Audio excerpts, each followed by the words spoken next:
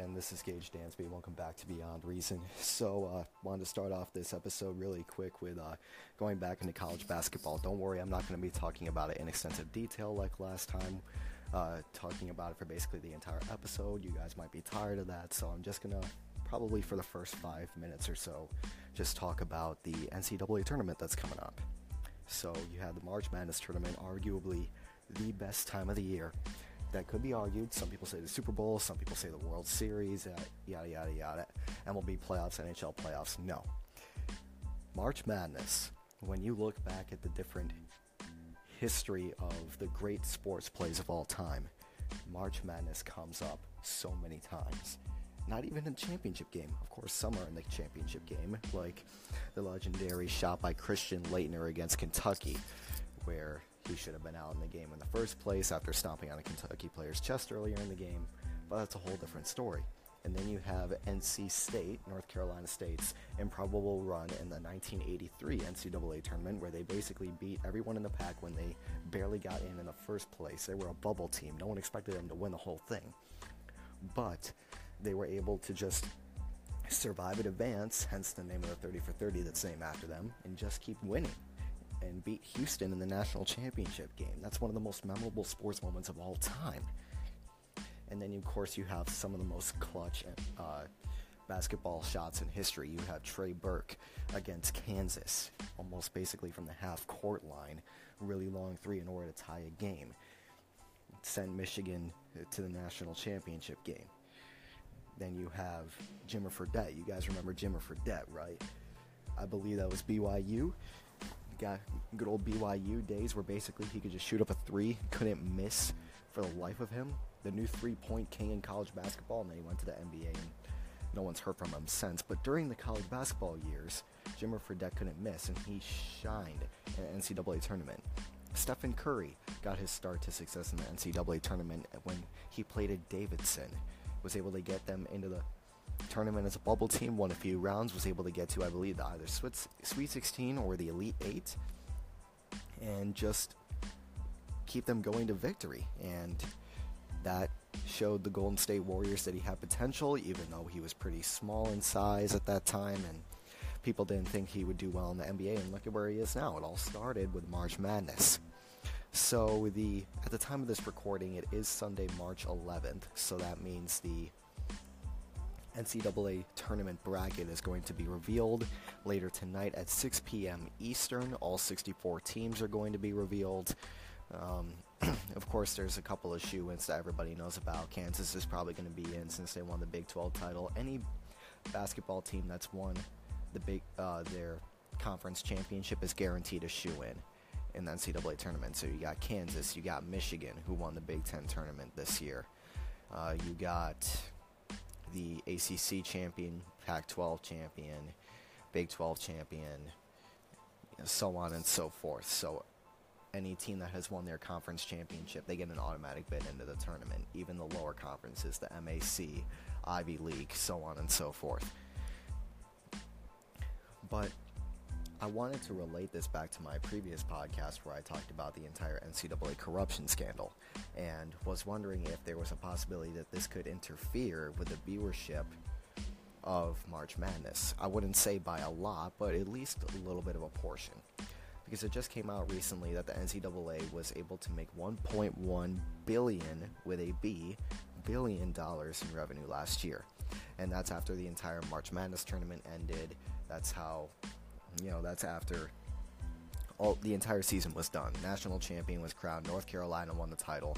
And, everything was over. $1.1 billion in the games, the advertisements, you name it. So with that coming out and then this whole corruption scandal going on, do you think that there's going to be less of a viewership this year for the NCAA tournament that there have been previously? Just as basically principle. Because nothing within the tournament's going to change. It's still going to be the 64 teams. It's still going to be that one day at the very beginning where there's going to be, 17 games going on at once or something ridiculous like that, trying to switch between the channels. You've been there. Trying to switch between the channels, trying to catch any buzzer beaters or upsets. And then before you know it, your bracket is burnt to the ground 20 minutes into the tournament. Happens every single year, but you succumb to it every single year. You're not changing a dang thing. But there might be some people out there that won't watch this NCAA tournament just based off of principle. They're thinking, there's so much corruption going on within college basketball, within the NCAA, that do you really think that my viewership is actually going to support this? And if so, I don't know if I want to view it. I guarantee you there's going to be at least some people that do that. They're going to have that motive of principle to just not watch it. And, you know, kudos to them. If that's what they believe in, by all means, go ahead and do it.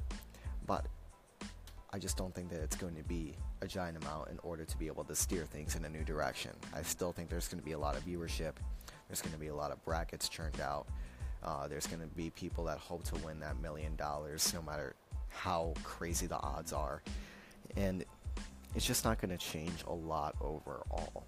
It's going to change, I'd just say, a little bit. But once the FBI starts sending out the indictments, I think that's when things are going to start changing. But nothing that's going to change viewership-wise, that's going to change the outlook of the NCAA tournament. There's going to be some, but there's not going to be that much to really see that much of a difference. But that's just my 2 cents on it. So, now that we're done with sports, music. There's been a lot of music that's been going out lately. We're getting to that point basically in the year where spring's around the corner, summer's around the corner. People are turning out albums left and right because, you know, it's spring, it's summer. You got to have an album out so people can jam to for spring break or summer vacation or whatever it may be if you're still a student.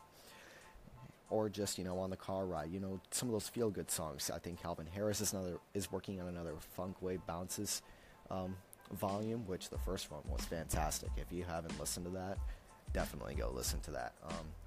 But just recently, if you're a rap fan, Lil Yachty came out with an album, but apparently it's just okay. Logic, he's most famous for the song 1-800-273-8255. He performed it at the VMAs, he performed it at the Grammys with Alicia Cara and Khalid. It's the song about suicide prevention, which actually has helped a lot of people.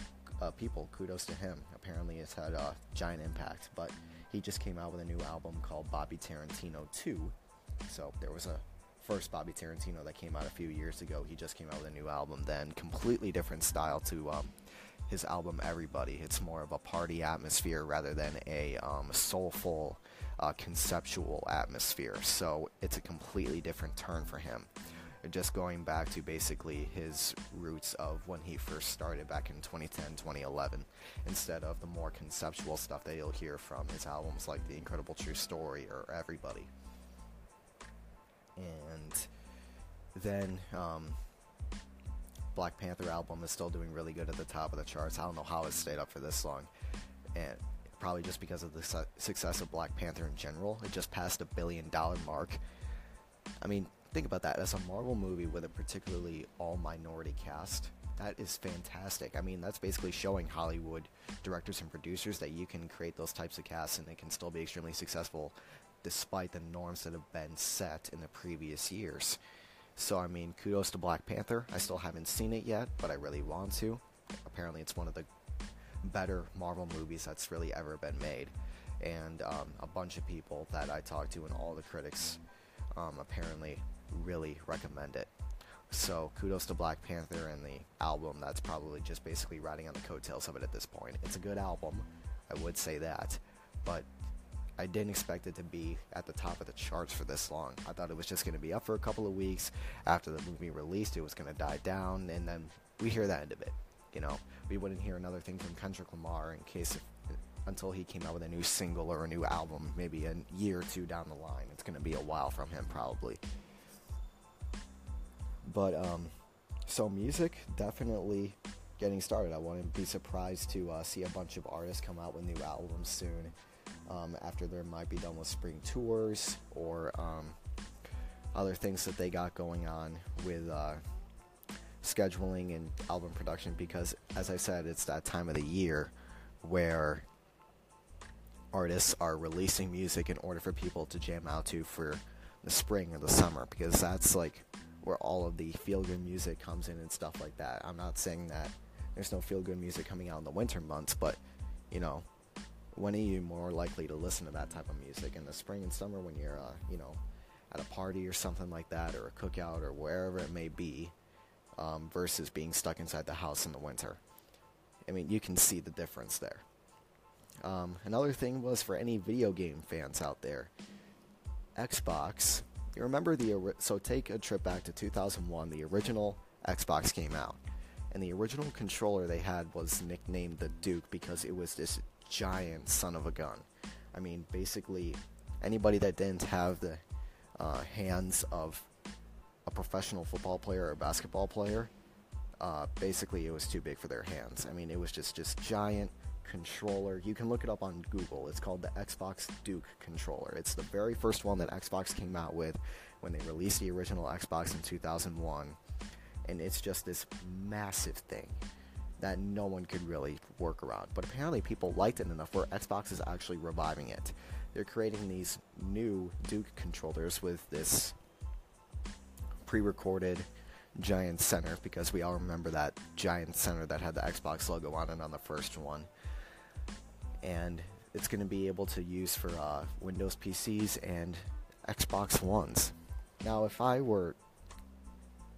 Look, I own an Xbox One, okay? I don't see the intrigue in that.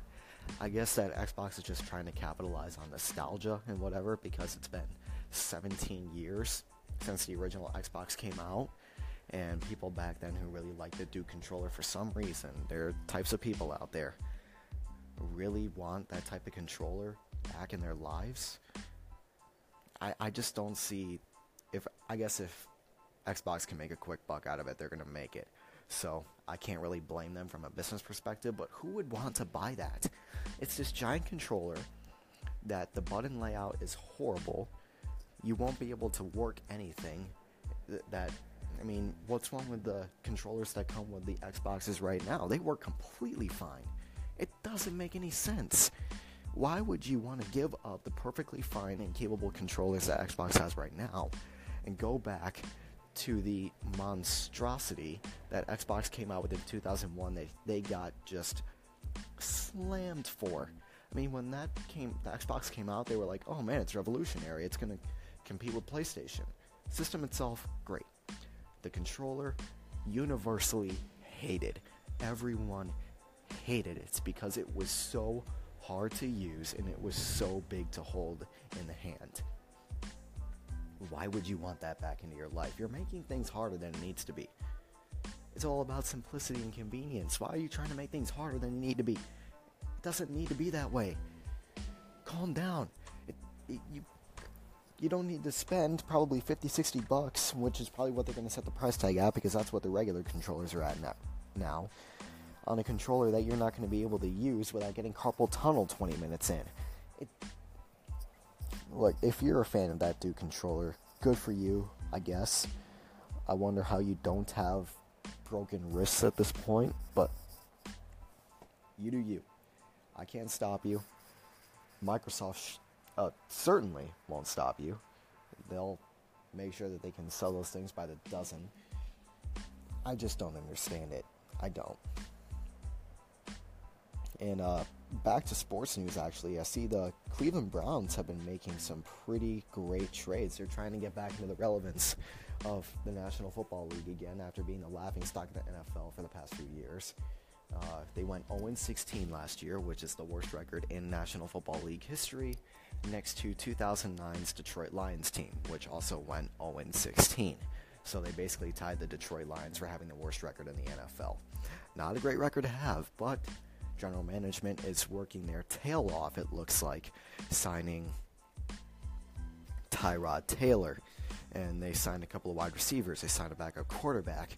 I mean, they're trying to make a whole bunch of moves in a very short period of time in order to get back into the relevance of the NFL spotlight again. People are going all over Twitter saying, hey, look at the Cleveland Browns. They're making some moves. Maybe we should expect maybe a couple of wins out of them this season. And I kind of agree with them. I mean, kudos to them for trying to make a bunch of moves in order to improve their season, which if they win one game, their season is technically improved. If you win one game, that's better than 0-16. So, I mean, there's no other place but up at this point. You can't really get any lower if you're the Cleveland Browns. So it's not going to be that hard to increase the success from last year.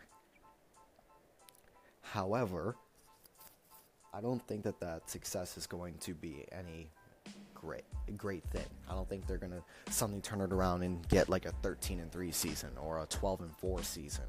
I'm going to say maybe 4-12, maybe a 5-11 team.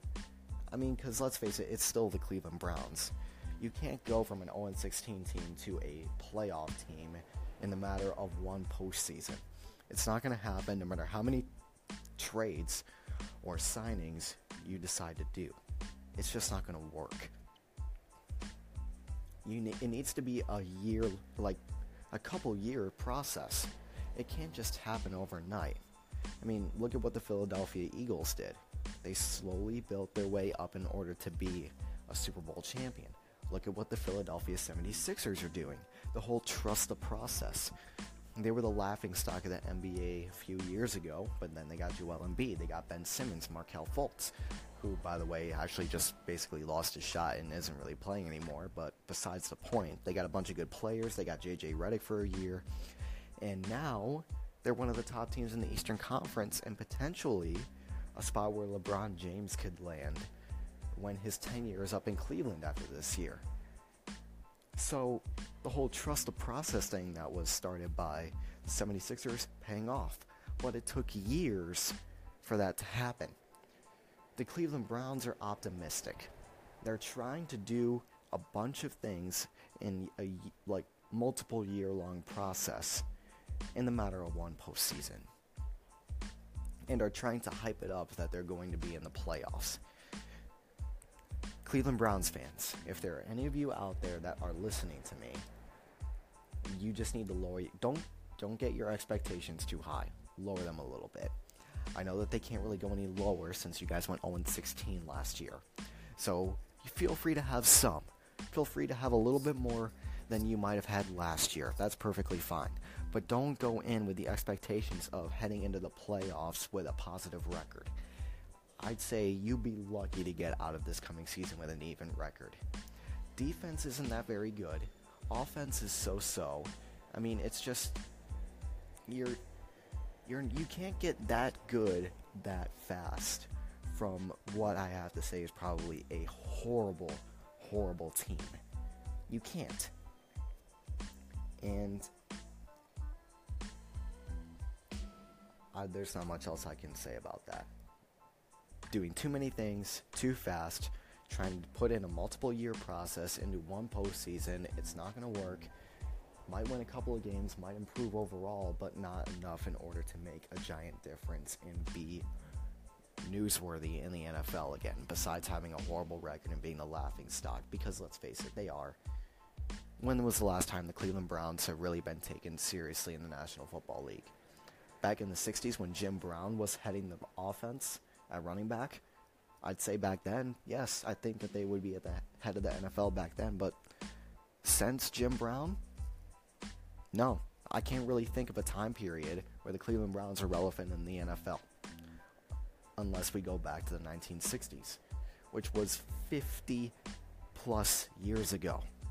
I mean, that's a bad drought for any team, not just a football team. If a basketball team had that long of a drought, I mean, well, you can count the Sacramento Kings, probably. They haven't won a title in, I don't think, ever in franchise history. And it's just too much. You're trying to do too many things in so little time. And you just all need to control your expectations. It's not going to be that great. So for my closing statements, I would like to remind you that if you are basketball fans, make sure you get out there and sign up on your Tournament Challenge apps or print out your brackets or something or whatever after 6 o'clock tonight, because that's when the bracket's going to be revealed. And hopefully it's going to be a great March Madness. I don't really see any one particular team that I can see going to the national championship. It is truly a toss-up at this point. It can be any of the 1, 2, or 3 seeds. Honestly, it can be just a switch of any of the two. Could this be the year that a 16 seed beats a 1 seed? Probably highly improbable, but possible. Definitely possible. So, I leave you all with that, and everybody enjoy March Madness as it's going to get started within the next week. best time of the year in sports. Cleveland Browns fans, don't raise your expectations too much with all the trades. Tiger Woods, keep doing your thing. I think he has his swagger back finally after that Traders Cup championship this past weekend. So keep that going. Golf fans, I'm sure you're excited about that. Get to watch the old Tiger again. So, and for all of you Xbox fans that want the Duke controllers, I can't stop you. Just probably not the best decision. Well, thank you so much for joining me on this week's episode of Beyond Reason. I'm Gage Dansby. See you later.